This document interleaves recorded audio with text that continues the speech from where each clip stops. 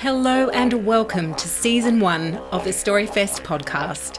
Storyfest is a biennial celebration of the art of storytelling held right here on Murrumarang country in the Milton Mollymook Ulladulla region on the beautiful New South Wales south coast. The episode you are about to listen to was recorded in June at Storyfest 2019. You can learn more about Storyfest at our website, storyfest.org.au, where you can also subscribe to our newsletter. Every month features some terrific book recommendations, author interviews and giveaways. As a bonus, subscribers get first dibs on special offers and early bird access to tickets for all of our events. We'd love to see you at future festivals. Before we begin, we'd like to thank the Ulladulla High School Didgeridoo Group for providing the wonderful musical intro to this podcast. Now grab a cuppa or put on your walking shoes and enjoy this episode from Storyfest 2019. Welcome everybody. How wonderful it is to be here in Milton, which I thought was going to be rainy Milton, but is in fact sunny Milton. Freezing Milton. I'm not frozen. Anyone frozen? No, maybe it's the adrenaline. I'm so delighted to be here at Storyfest with Natasha Lester. We are on Murrumarang land of the Yuin Nation, and I pay my respects to elders past, present and emerging. I also wish to thank our festival sponsors for their terrific support of Storyfest. My name's Suzanne Leal. I'm a board member of the Sydney Crime Writers Festival. I was this year's senior judge for the New South Wales Premier's Literary Awards. I'm the author of novels The Teacher's Secret and Border Street. But today it's all about Natasha Lester, and I'm here to talk to her about how she became the best-selling author she is today. Natasha is, of course, the author of 6 books, including her best-selling historical novels, The French Photographer, The Paris Seamstress, and A Kiss from Mr. Fitzgerald. Welcome to you, Natasha. Thank you. Thank you, everyone, for coming along this morning. What a great jacket. I saw Natasha coming with that turquoise blue fluffy jacket, and I thought, you've made the right decision today, Natasha. I'm from Perth, so anything below 20 is freezing for me. Let's start at the beginning. You write full-time now, but that wasn't always the case. Tell me about your earlier career, Natasha. No, so I do write full-time now, but I used to work in marketing before I became a writer. Writing was something I had always wanted to do for my whole life. When I was a child, I wrote books and poems and stories all the time. My mum has kept all of those, which is quite lovely now to look back on. And but when I left high school, I didn't really know how to be a writer. You know, if you wanted to be a nurse, for example, or a doctor, you went and did a medical degree and then you got a job in a hospital and your career path was kind of there for you, whereas all I knew about writers was that they starved in garrets, and that didn't sound like a particularly appealing proposition. So my dad was an accountant and he had an accounting practice, so he suggested that I do commerce, which, you know, is what every aspiring writer should do, right? But I did my commerce degree and I majored in marketing and public relations because that was kind of had some writing elements to it. And I worked in marketing for about 10 years or so, and I finished up in Melbourne working for L'Oréal Paris. I was the marketing manager for Maybelline Cosmetics for quite a while there, which was lots of fun. Every woman in her 20s dream job, because I had more lipstick than anyone could ever wear in an entire lifetime. It's one thing I hate now, having to go and buy lipstick. It's like, oh no, used to get all that free. And then my husband had come to Melbourne for my job and he had to go back to Perth for his job. And as he'd kind of moved for me, it was kind of only fair that I moved for him, which meant that I had to quit my fabulous job at L'Oréal. And so therefore I was suddenly unemployed and in Perth. And I knew I wouldn't get quite the same kind of marketing job in Perth that I'd had in Melbourne because companies don't have their head offices in Perth as a general rule. So rather than go and get another marketing job that I knew probably wouldn't be quite what I wanted, I decided I would finally do something about that marketing idea that I'd had in my mind that whole time I'd been working in marketing. And I decided to go back to university to do a degree in creative writing because they had degrees in creative writing by then. And I suppose I wanted to do that for 2 reasons. The first one was it's kind of all very well to think that you would like writing, but then maybe I would give it a try and find out that I hated it. So I wanted to kind of discover that in the university environment, and also to find out if I was any good at it. Again, you might think you might be fabulous, but, the stories I wrote when I was 8 were probably not literary masterpieces, and that was all I kind of had to go on. So I went back to uni and did my writing degree, loved it. One of the very first classes I took was a poetry class, and I'd never written any poetry, and I was quite scared, actually, of writing poetry. And I wrote this poem for an assignment, and my tutor said to me, you should try and get this published. And I was like, where do you even get a poem published? Like, I had no idea at all.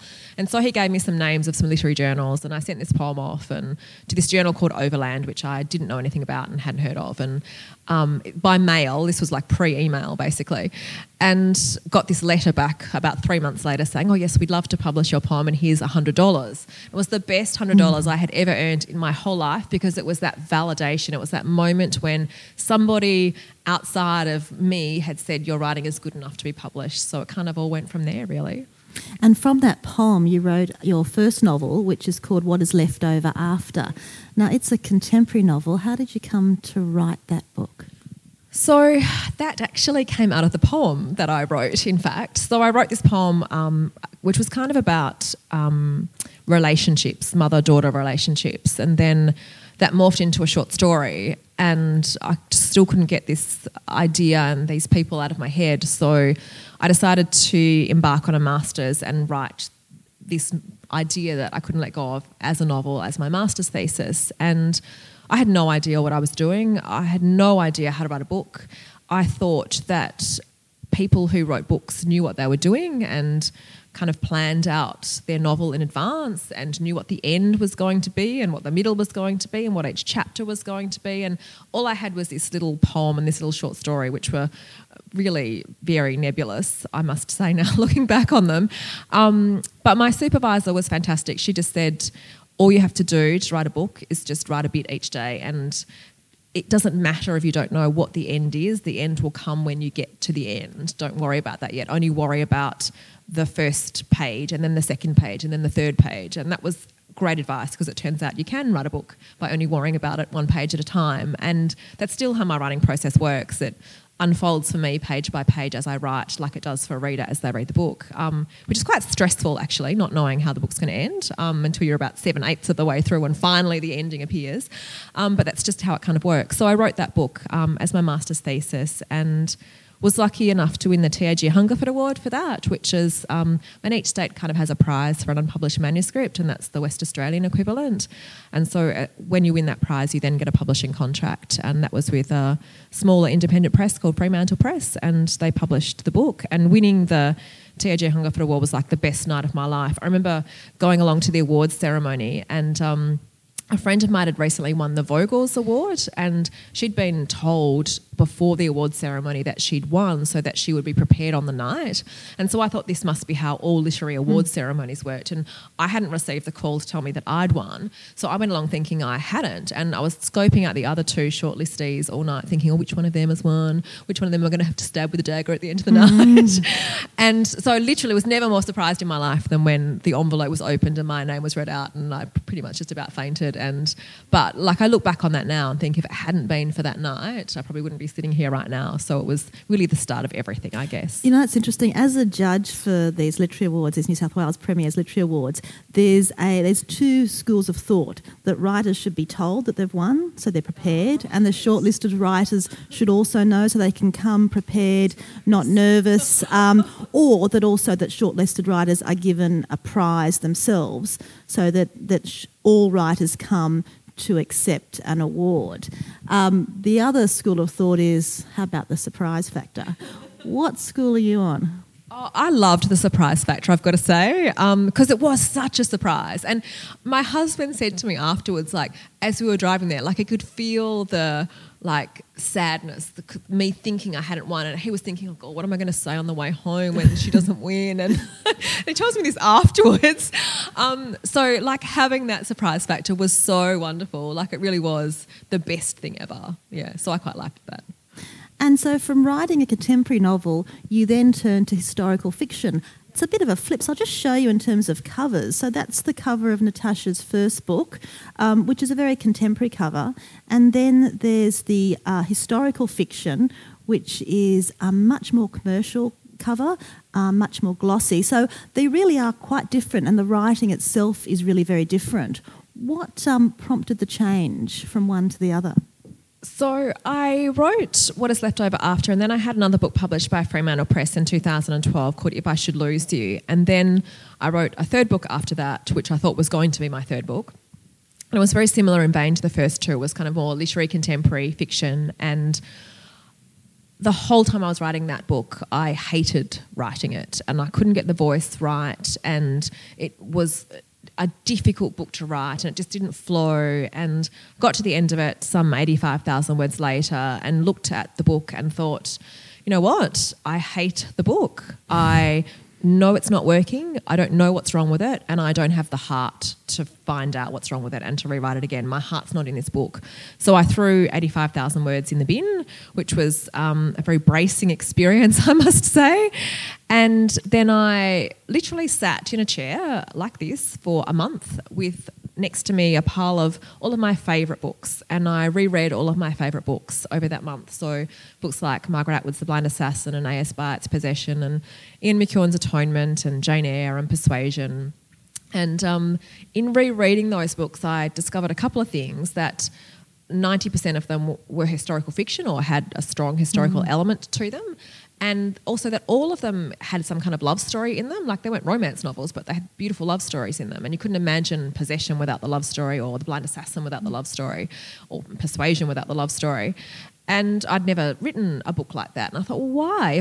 That's what I like in what I read, why have I not written a book like that? And I realised it was because when you write a book as part of a university master's degree, there's an expectation about the kind of book you'll write. It's supposed to be serious and weighty and not happy. No one's ever allowed to laugh in a book like that. It's sad and bleak and sombre and all those kinds of things. And so I'd written that because that was what I was expected to write. And then I'd written the second book in the same vein because the first one had been like that. And so I just kept writing what I thought I should write.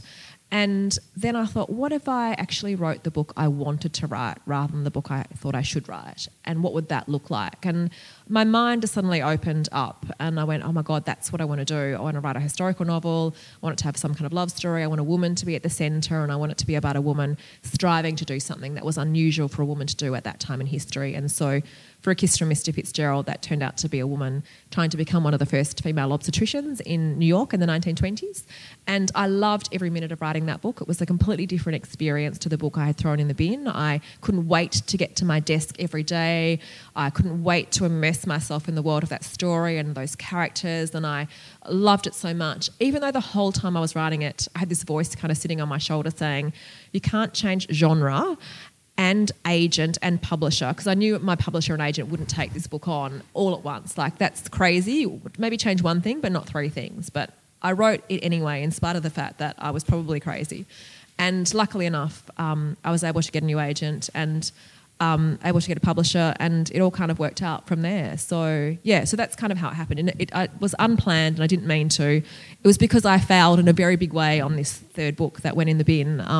But sometimes your failures are your best teachers, and it certainly was the case for me in that moment. I can't help but ask, how long did it take you to write those 85,000 It was like 2 years worth of work. Years. Yeah. That's a lot. Yeah. Can you imagine working for 2 years Yeah. and suddenly your employer says, actually, we're not going to be paying you for that? It was 2 years, and I had, so I was writing that over 2012, so I had a 2-year-old, a 4-year-old and a 6-year-old at the time as well.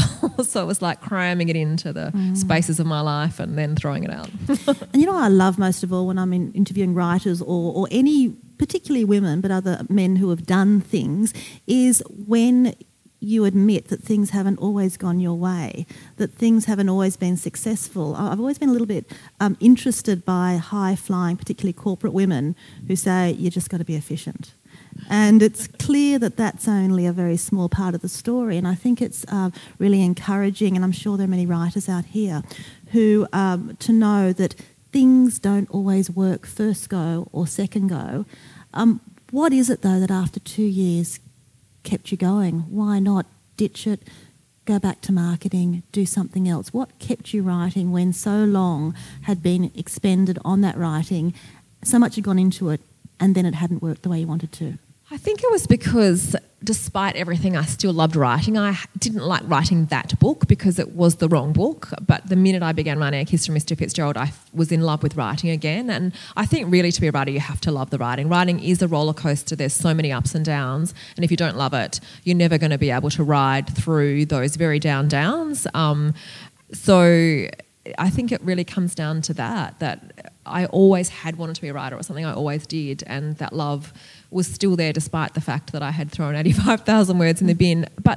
And I guess also deep in my heart, I knew that was the right thing to do as well. I knew that, I would never have been proud of that book, and I would never ever have wanted to put something out there that I wasn't 100% behind and 100% proud of. So then it was up to me in that moment to go, okay, well, you can just go back to marketing, or you love writing, dig down deep within you and find the thing you love and get it on the page. And I guess that's what I did. And generally speaking, rather than specifically to each of the books, what do you like about historical fiction?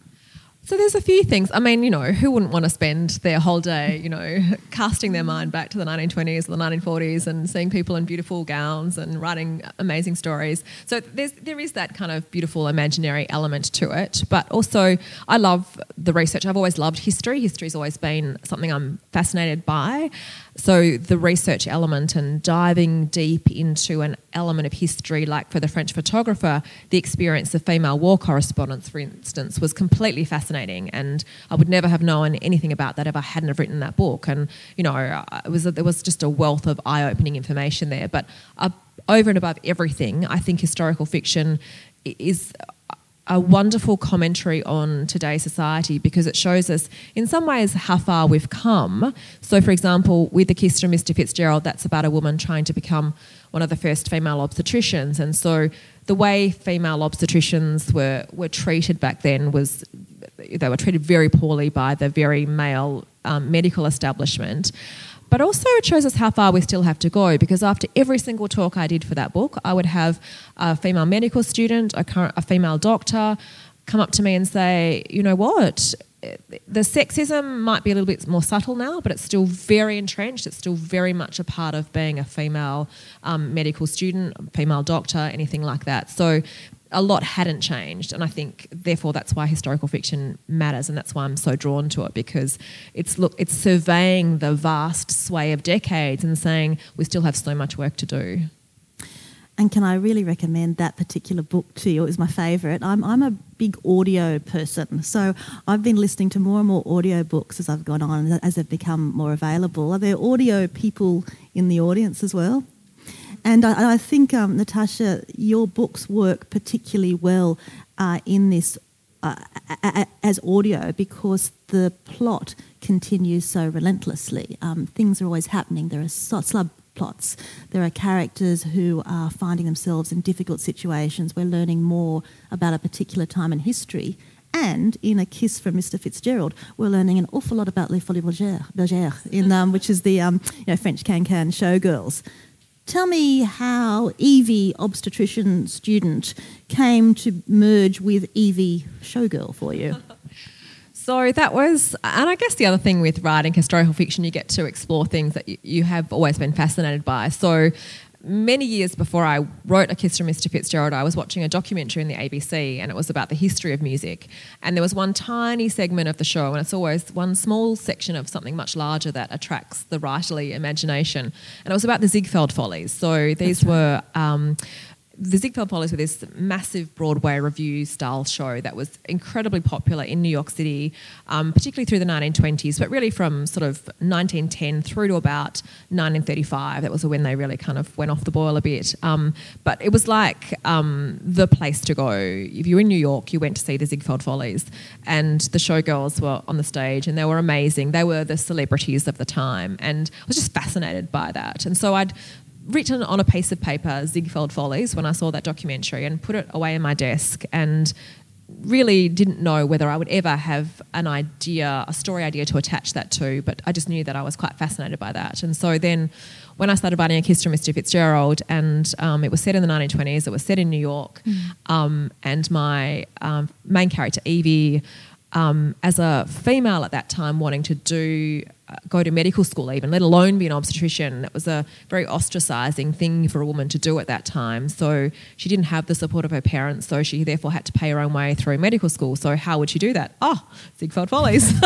So all of a sudden I could pull this other idea into the book. And I find that's how books come about. It's always 3 or 4 seemingly quite disparate and random ideas suddenly coming together to say, actually, if you stir the pot right, you could put all these ideas in and a story might come out at the end of that. So, yeah. And the story comes. And in fact, we don't leave fashion with that. We move to the Paris seamstress, in which fashion plays a large part for your protagonist, Estella Bisset. Tell me a bit about that. Yeah, so the Paris seamstress, I was stuck for a little bit of a time for an idea for that book. I had kind of just been writing so hard through A Kiss from Mr. Fitzgerald because I still had my son at home with me. He wasn't old enough to go to school yet, and so it was still kind of cramming writing into spaces of time, and I hadn't had time to just sit and think and let my mind kind of be empty. And I think actually for the ideas to come, sometimes you just have to have an empty mind and not be looking at your phone and not be occupied, and I hadn't had that time. And I was a little bit worried that I wasn't going to come across the idea for the next book. The well had run dry or something like that. I'd written and that was going to be it. But then I was listening to a podcast called The Bowery Boys. It's a New York history podcast, and the episode I was listening to was about New York's fashion history.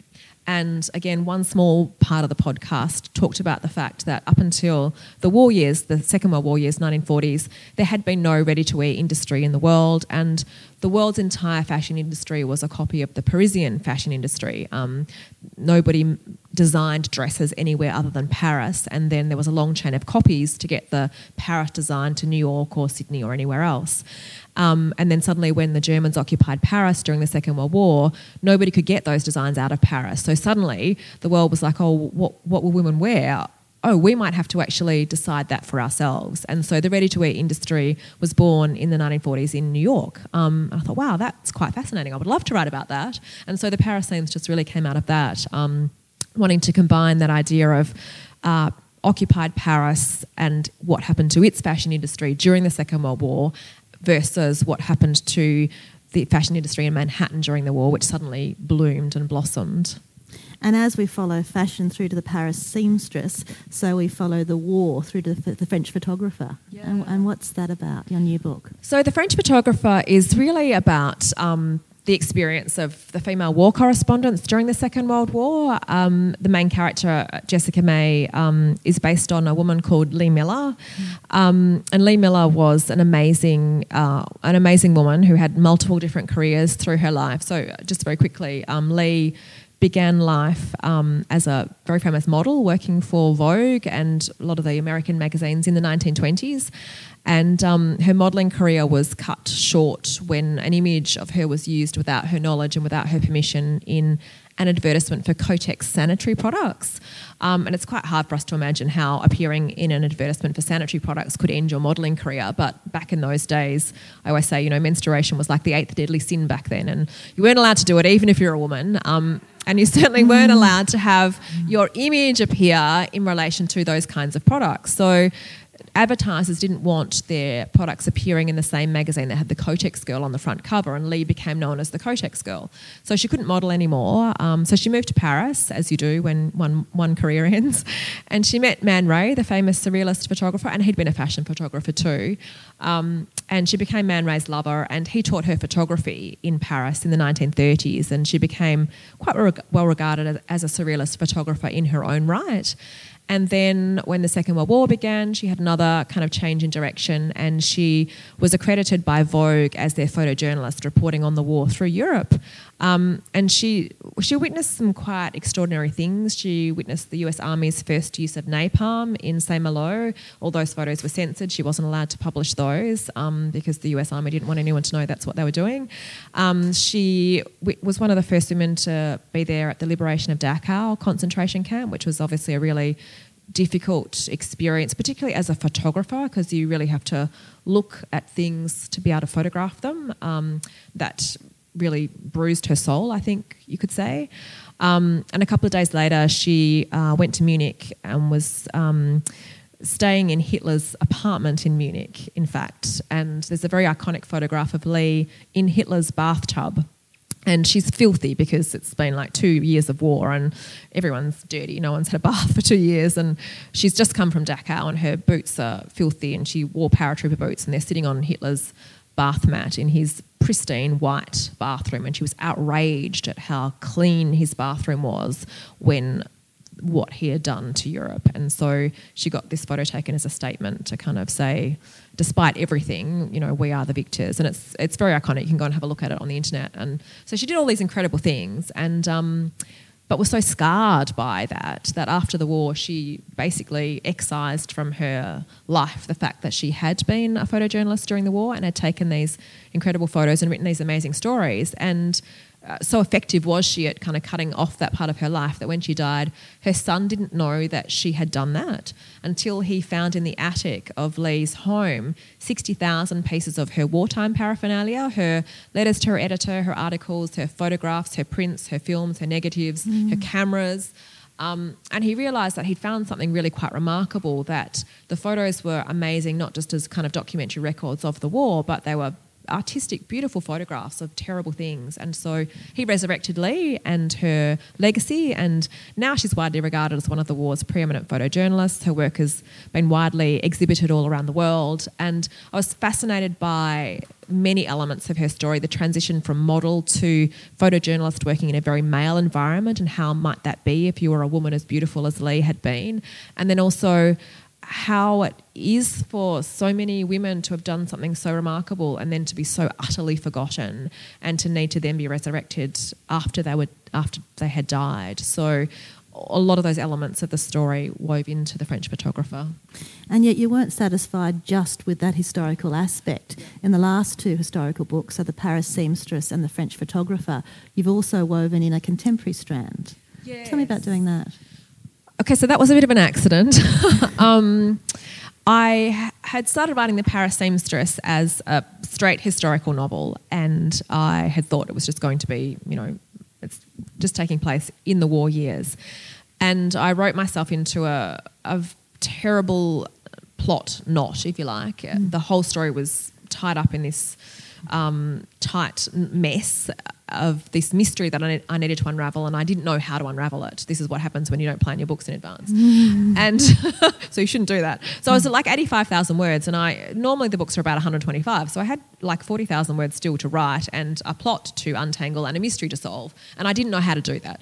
So I went to France to do some research, hoping France would present me with the answer to all of my plot problems. France was fabulous, but it did not present me with the answer to all of my plot problems. Damn it. So I came back and I thought, well, that's okay. I'll just redraft the book and write it again. And by the time I get back to that point, my writing mind will have untangled the knot and I will be fine. Anyway, I got to the same point and I still didn't know what was going to happen, and all my characters are up on these massive cliffhangers going, let me down, let me down. I'm going, I don't know how, I'll stay up there for a bit longer. And then I was quite stressed because this was August, and normally I hand my book into my publisher at the end of November. So I had 3 months, and I still didn't have a complete draft of this book, and I still didn't know how it was going to end. And the 3 months is not a long time to actually work that out. So I went to Adelaide. I was speaking at a conference, and on the plane on the way to Adelaide, I watched a documentary about Tiffany & Co, the jewellery store. It was just a diversion, it was just interesting. It was diamonds, what's not to like about diamonds. And I got to Adelaide and went to sleep in my hotel room and woke up at 3 o'clock in the morning with all of these vivid scenarios running through my mind. And in these vivid scenarios was Estella, the main character's granddaughter. And Estella hadn't had a granddaughter up until this moment in my hotel room in Adelaide at 3:00 in the morning. Suddenly she'd acquired a granddaughter, and the granddaughter was quite an important person. And there was also this man who was the creative director at Tiffany & Co, the jewellery store, clearly prompted by the documentary that I'd watched on the plane. And they were so vivid that I had to get up and write them down. And I was thinking the whole time, well, this is just such a waste. I should be sleeping. I've got to present at this conference tomorrow. I'm going to have like my eyes are hanging out of my head. Why am I writing this stuff down? But it was so relentless, I had to. And I thought I'd laugh at it in the morning and curse myself for not sleeping. And anyway, I looked at it in the morning and it was actually quite good. It's amazing what you can do at 3:00 in the morning in a hotel room in Adelaide. And I also realised that if I did weave in another storyline with Estella's granddaughter and this man, these people who had invented themselves in the middle of the night, then I could unravel the mystery by having this contemporary storyline in there. I could get all my characters down off their cliffhangers, give them all an ending of sorts, and get to the end of the book. And so that's how The Paris Seamstress became a dual narrative. And I enjoyed writing it that way so much that I then decided to do the same thing in The French Photographer. But I planned to do that. So that was a much more orderly process than The Paris Seamstress had proven to be. Yeah. So would that be your top tip for any aspiring historical fiction writers? If you come to a plot not add another strand? Yeah, I don't know. I think the moral of the story is, if you can plan your story in advance, do so. Don't do as I do as I say. Yeah. So we've got about 15 minutes left before we'll turn to questions, and I'm assuming that there are a number of people in the audience who are writing, who are interested in writing, and who might like to know a little bit about gaining commercial success and just how it happens. So I'd like to start with... This implies I know. I'm not sure that I do. Look at the jacket, Natasha.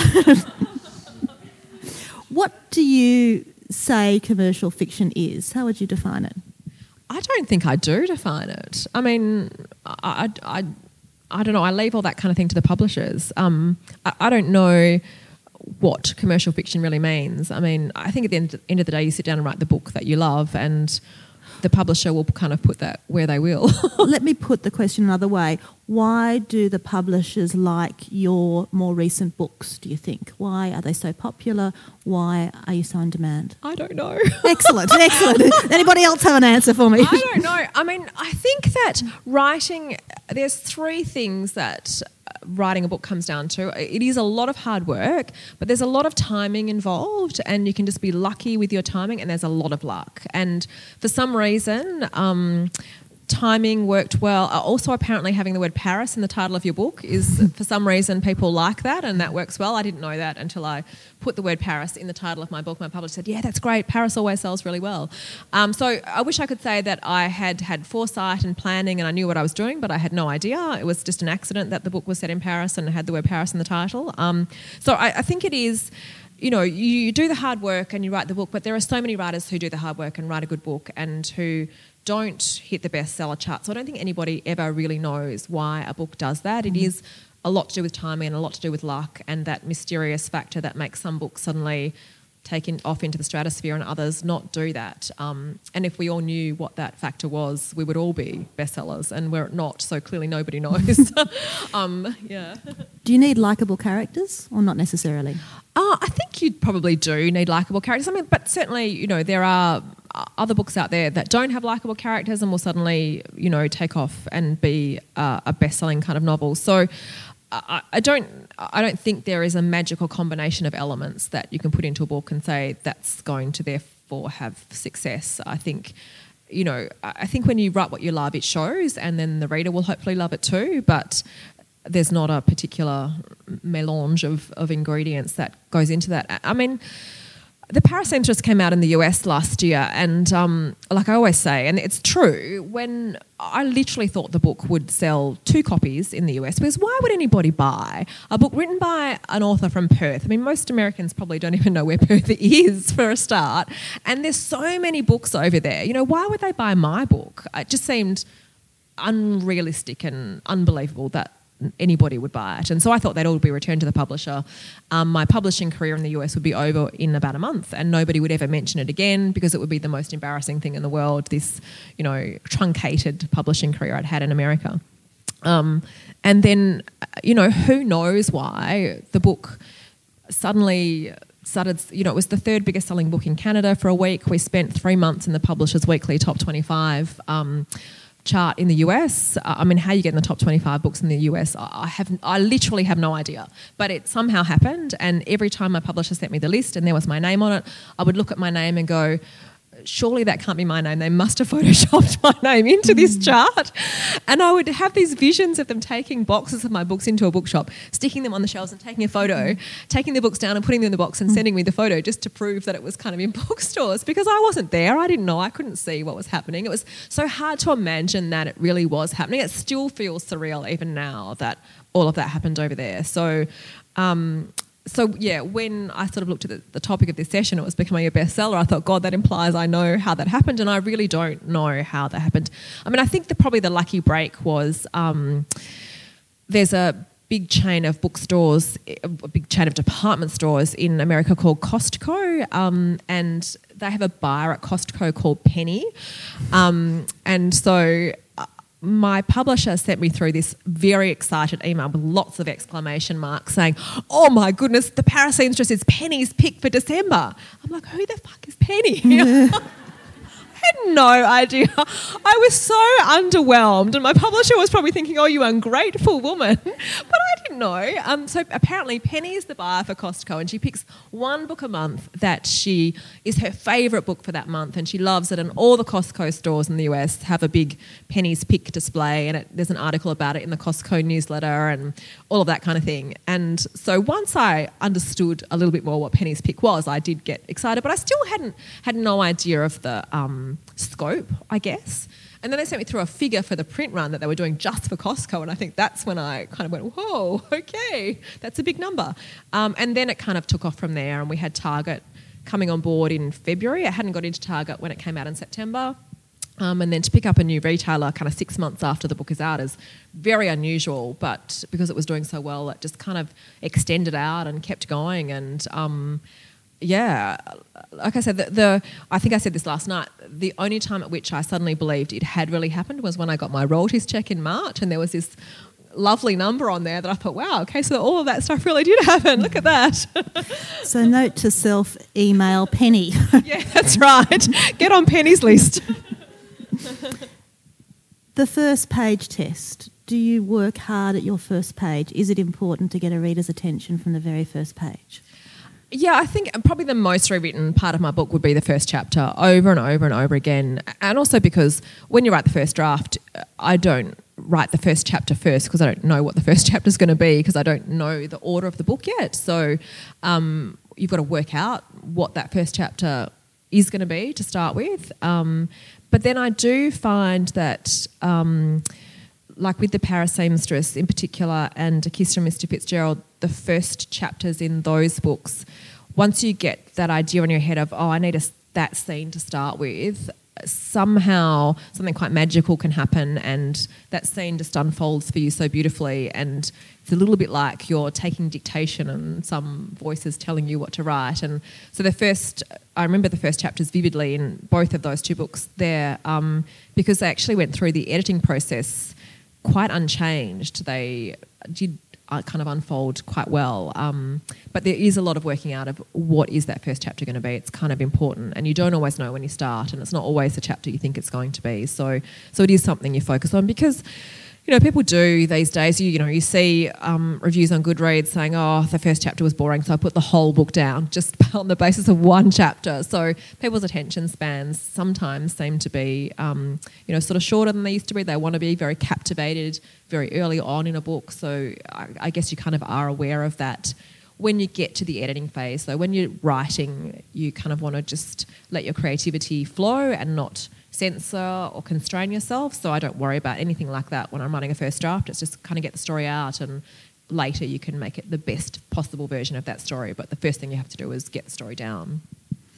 We've been speaking about you as a writer. I'd like to bring you as the marketer back in as well. How important as a writer is it to market yourself? Certainly the publishers do like you to do a bit of the marketing work, but also within the boundaries of what you're comfortable with. I don't think any publisher ever wants any writer to do anything they don't feel comfortable doing.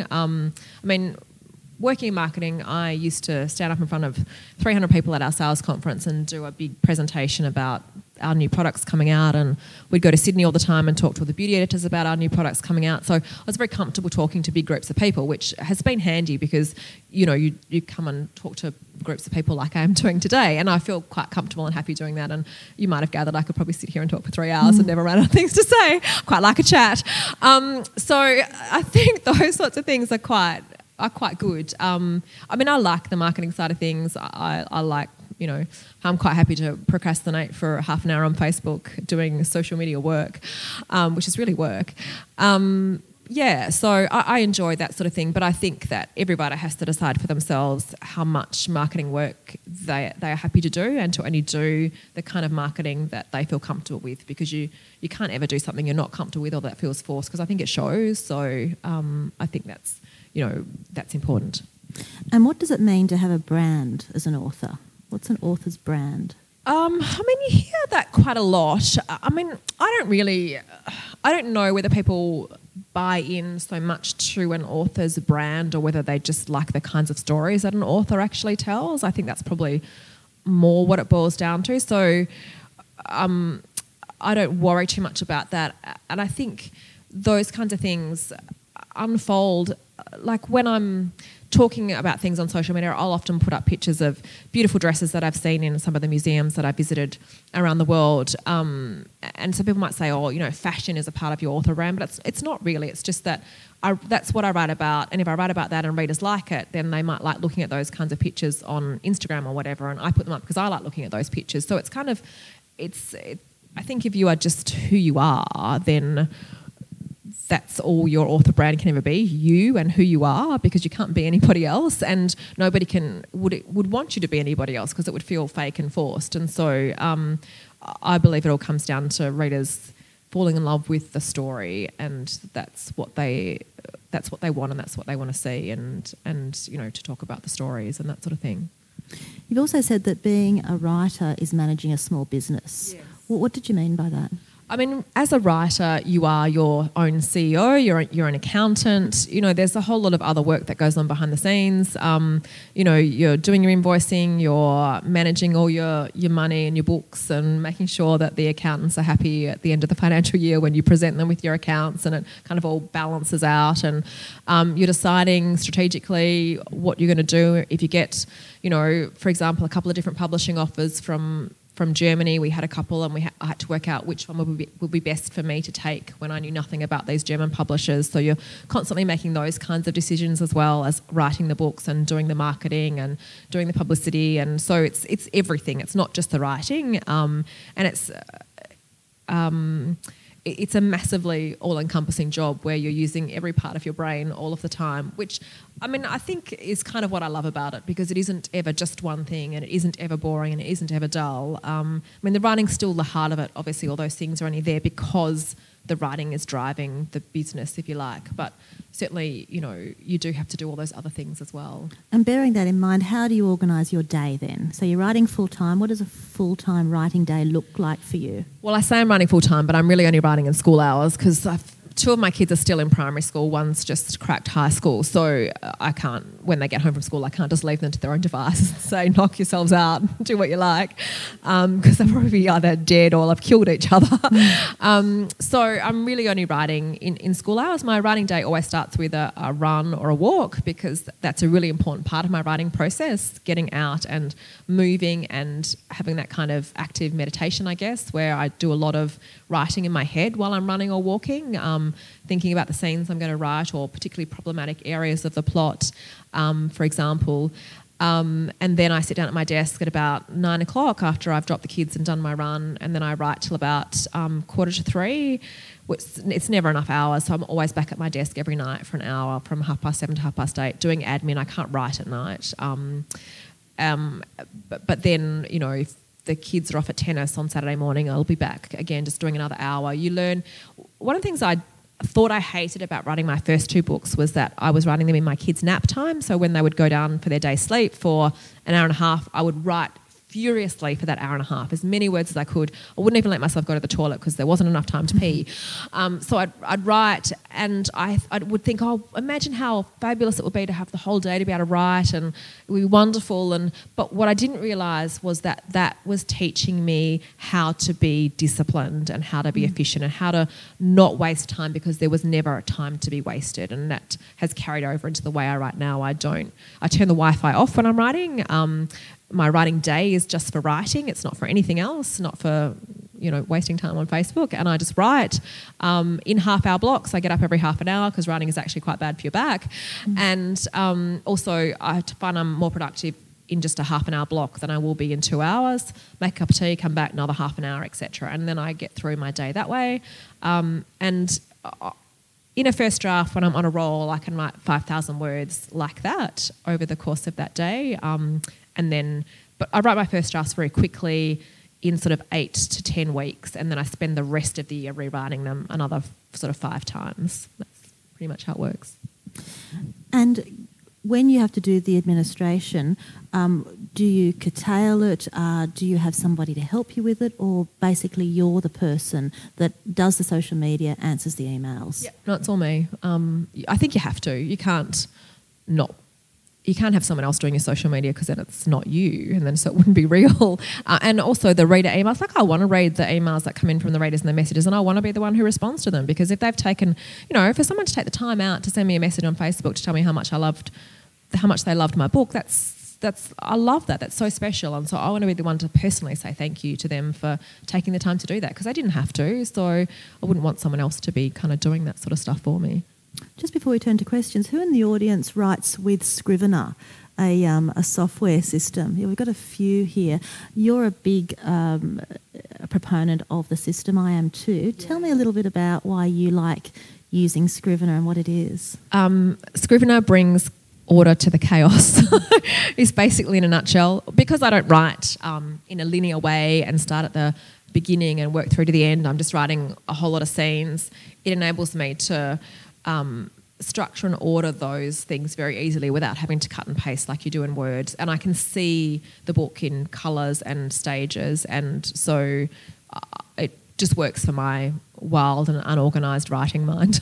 So for those who are unfamiliar with it, it's a software system where on the page, on the computer page, you see a list of scenes or a list of characters or a list of settings that go right down one part of the page. You have a Word document, effectively, to write your script, and then you have a notes area. Now, that's a very sort of rough idea of it, but what it does is take over, I think, would you agree, Natasha, from the notice board effect of just popping clips and cards in. Would you agree that's how it works? I think it digitises it. And, I keep it stores all my research stuff, so all my photos from Paris and my research documents, everything's all in the one place, so I don't have to leave Scrivener and go look for something on the internet, because it's all there, which is nice. You don't want to ever have to go and look on the internet for something, because that's the rabbit hole. And what's next for you, Natasha? So I'm working on a book called The Dior Legacy at the moment, which will be out in March next year. And so that's about a woman whose grandmother has asked her to go and check on a cottage that she owns in Cornwall. And as far as the granddaughter knows, her grandmother has never visited this cottage or lived in this cottage, even though she's owned it for a number of years. And so the granddaughter goes along thinking she's just looking out for rodents and insects that might have, moved into the house just to make sure everything's still standing. And as she's walking through the house, checking out all the rooms, she walks into one bedroom in which there's a wardrobe, and she opens up the wardrobe door to see what's inside. And I always feel like I'm doing Narnia when I do opening the wardrobe door, but it's not Narnia in the back of the wardrobe. Instead, it's a collection of Christian Dior haute couture gowns, one each year dating back to his very first collection in 1947, right through to the present day. And it's all about the mystery of why in this abandoned cottage in Cornwall is this collection of Christian Dior gowns, 60 dresses dating back from 1947. So look out for that one. We've got 10, 15 minutes left for questions. Who is my first question person? What I'm going to do is ask you to wait for the microphone that's coming. Yes, sorry, the woman in the scarf. Thank you. Hi. Can you tell me if you do all your research first and then you just sit down and write, or do you ever research as you go along and think, I don't know that bit, I'll just duck off and check? That's a really good question. Some historical fiction writers think that what I do is the world's worst process, but this is what I do. I can only tell you what I do. So I don't do very much research at all when I write the first draft. I usually start with a book that's broadly on the topic I'm writing about. So for The French Photographer, the book that I was reading as I was writing that first draft was a book that pulled together the experiences of a number of the different female war correspondents during the Second World War. And so that gave me a broad perspective on the sexism that they faced and all the different ways in which the men tried to limit them to not do their job that they had been accredited for. It also gave me the names of a number of the different female correspondents so that I could then go and look up and see whether I could find a collection of their reports or a memoir written by them or something like that. So it was a kind of a broad overview of the topic, and that was pretty much all I read when I was writing that first draft, because I like for the first draft, for me, because I don't know what I'm doing in the first draft, to be unconstrained and purely my imagination, being allowed to run wild and find out what is the story in this kind of character inspired by Lee Miller. What is her story, and what is the reader going to be interested in about her? And I feel like for me, if I do the research first, I will be constrained by what the research tells me is possible, and I don't want to have that constraint. I want to be allowed to just let the story go where it wants to go. Also, because I don't actually know what the story is going to be, I don't know what to research. My research scope would be too broad and it would take too long. So I write the first draft, it has lots of gaps in it. It has lots of notes to me saying, find out some more information about this thing in particular. And then at the end of that first draft, I take a month off and I do the research. So I'll usually travel. So I went to France, I went to Normandy and Paris for that book, and did a lot of research on the ground, visiting the places that my character goes to in the book. And I also do a lot of reading in that time too. So reading all the other books. So I read Martha Gellhorn's memoir, because Martha, who was a very famous female war correspondent, is a character in the book. I read all of her war reports. I read all the war reports of a number of other female correspondents and their memoirs. Really dove deeply into the subject. And then in the second draft, it's all about, because that first draft, acts as my research blueprint, so I only research to fill in what is missing from that first draft, so my scope is defined, if you like. Then after I've done that month, I go back and write the second draft with all of that new knowledge to fill in all those gaps that I have. But always the integrity of the story remains there, because it was never kind of forced into a particular research path. It was just what was the right story that I needed to tell for that book and that character. Do we have another question? There's a gentleman at the back. Lady, sorry. Hi, I was just wondering if you would happen to know what the current best-selling sort of genre is that publishers are looking for. And also, how long does that favourite sort of genre kind of last for? Yeah, like, it'll be gone by the time you've written the book for it. So the thing is to always just write the book that you want to write and not worry about the market. I mean, people might say Australian crime fiction is hot at the moment, but if you sit down to write an Australian crime fiction novel now, so it took me 5 years from the time I started writing my first book until the time it was published. So in 5 years' time, Australian crime fiction is probably not going to be the hottest thing. It'll be zombie Western romance or something, I don't know. And so you'll kind of miss the market. So historical fiction is enjoying this renaissance and this heyday. That's fabulous. Long may that last, please. But I think it's always about writing what you want to write. Like I don't read a lot of crime. I don't know much about crime at all. So for me to sit down and write a crime book just because it was particularly going well at the moment, it wouldn't be right. I would need to read the genre to be able to write the genre. So it's always about writing the book you want to write and kind of ignoring the trend, because the trend will have gone by the time your book is ready to be published. Publishers are looking for new, fresh voices telling a great story in your own unique way, and that's what they're after, no matter what the genre it happens to be. Uplit, perhaps. Uplit, enthusiasm, kindness, humour. Another question, thank you. Once you've written the story, where do you go from there to find a publisher? So there's a couple of different ways that you can go about that. You can try to find a literary agent first. So a literary agent is someone who will represent you and take your book to publishers, and they'll only take you on if they think your work is saleable, and so the publishers know when they receive a manuscript from a literary agent that it's already been through a kind of a gatekeeper, so they're going to read that before they read manuscripts that are just sent directly to them by a writer. So if you can get an agent, that's great because they can do all that negotiation for you. So, for example, with A Kiss from Mr. Fitzgerald, I had an agent for that book, and so she pitched that book out to 8 different publishers, from whom we got offers from 4 of those publishers. So then we're able to kind of choose who we thought would be the best fit for me, which I chose Hachette, and my publisher there is fantastic, and I'm so glad that I chose her.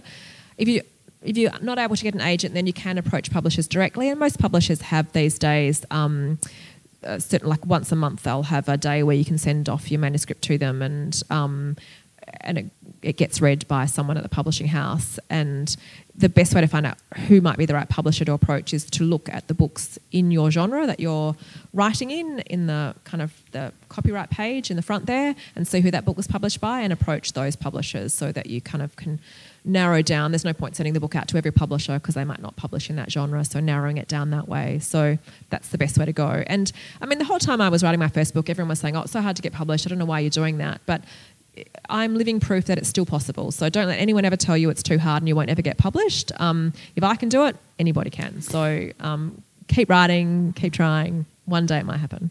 I'd also add manuscript competitions and Varuna, the Writers' House, who has residencies and fellowships. So places where young writers are encouraged.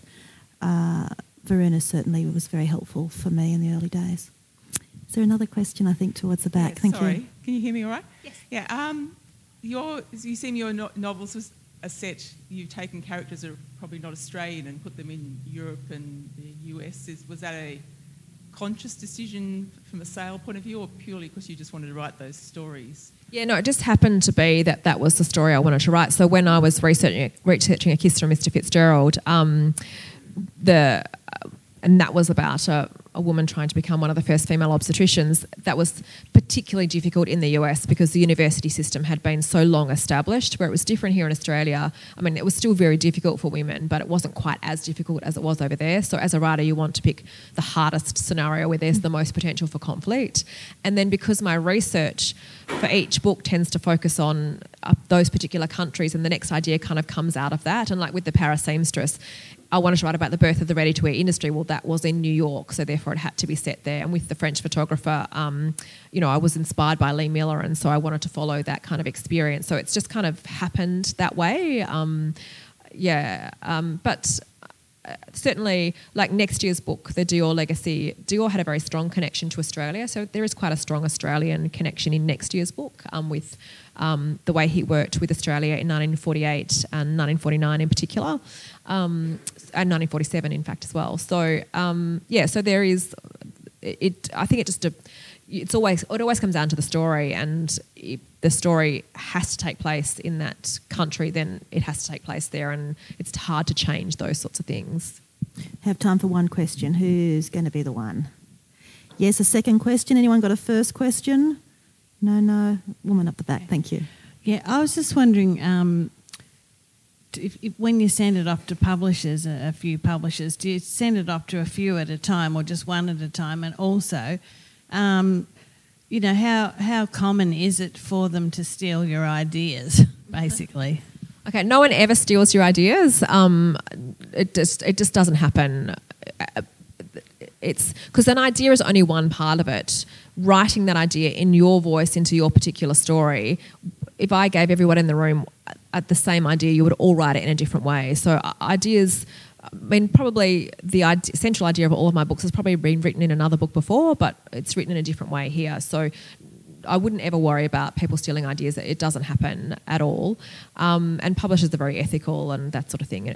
It's not something that you would need to worry about. But in terms of submission, you can submit widely to a lot of people at once, or you can just start off with one or two. And personally, I would recommend starting off with one or two because often people will come back to you and give you feedback. And certainly that was my experience in submitting my first book for publication. I had agents come back to me and say they liked this about it, but the pace of the first half was too slow. And by the time I'd had 3 agents tell me that, I thought, okay, maybe the pace of the first half of the book is too slow. So maybe I should go and take another look at that.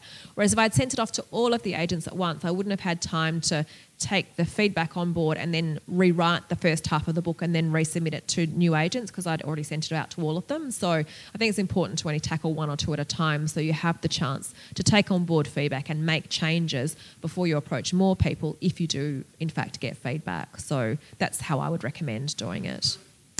We're out of time now. It's been so terrific to have you here. Thank you so very much, Natasha. Thank you very much to our audience. Thank you so much, everyone, for coming. Thank you for listening to this podcast from Storyfest 2019. Come and find us on our website at storyfest.org.au or follow us on Instagram, Facebook and Twitter at Storyfest Inc. And that's Inc. with a C. We'd like to give a huge thank you to Kel Butler from Listen Up Podcasting for her recording and production expertise on this podcast.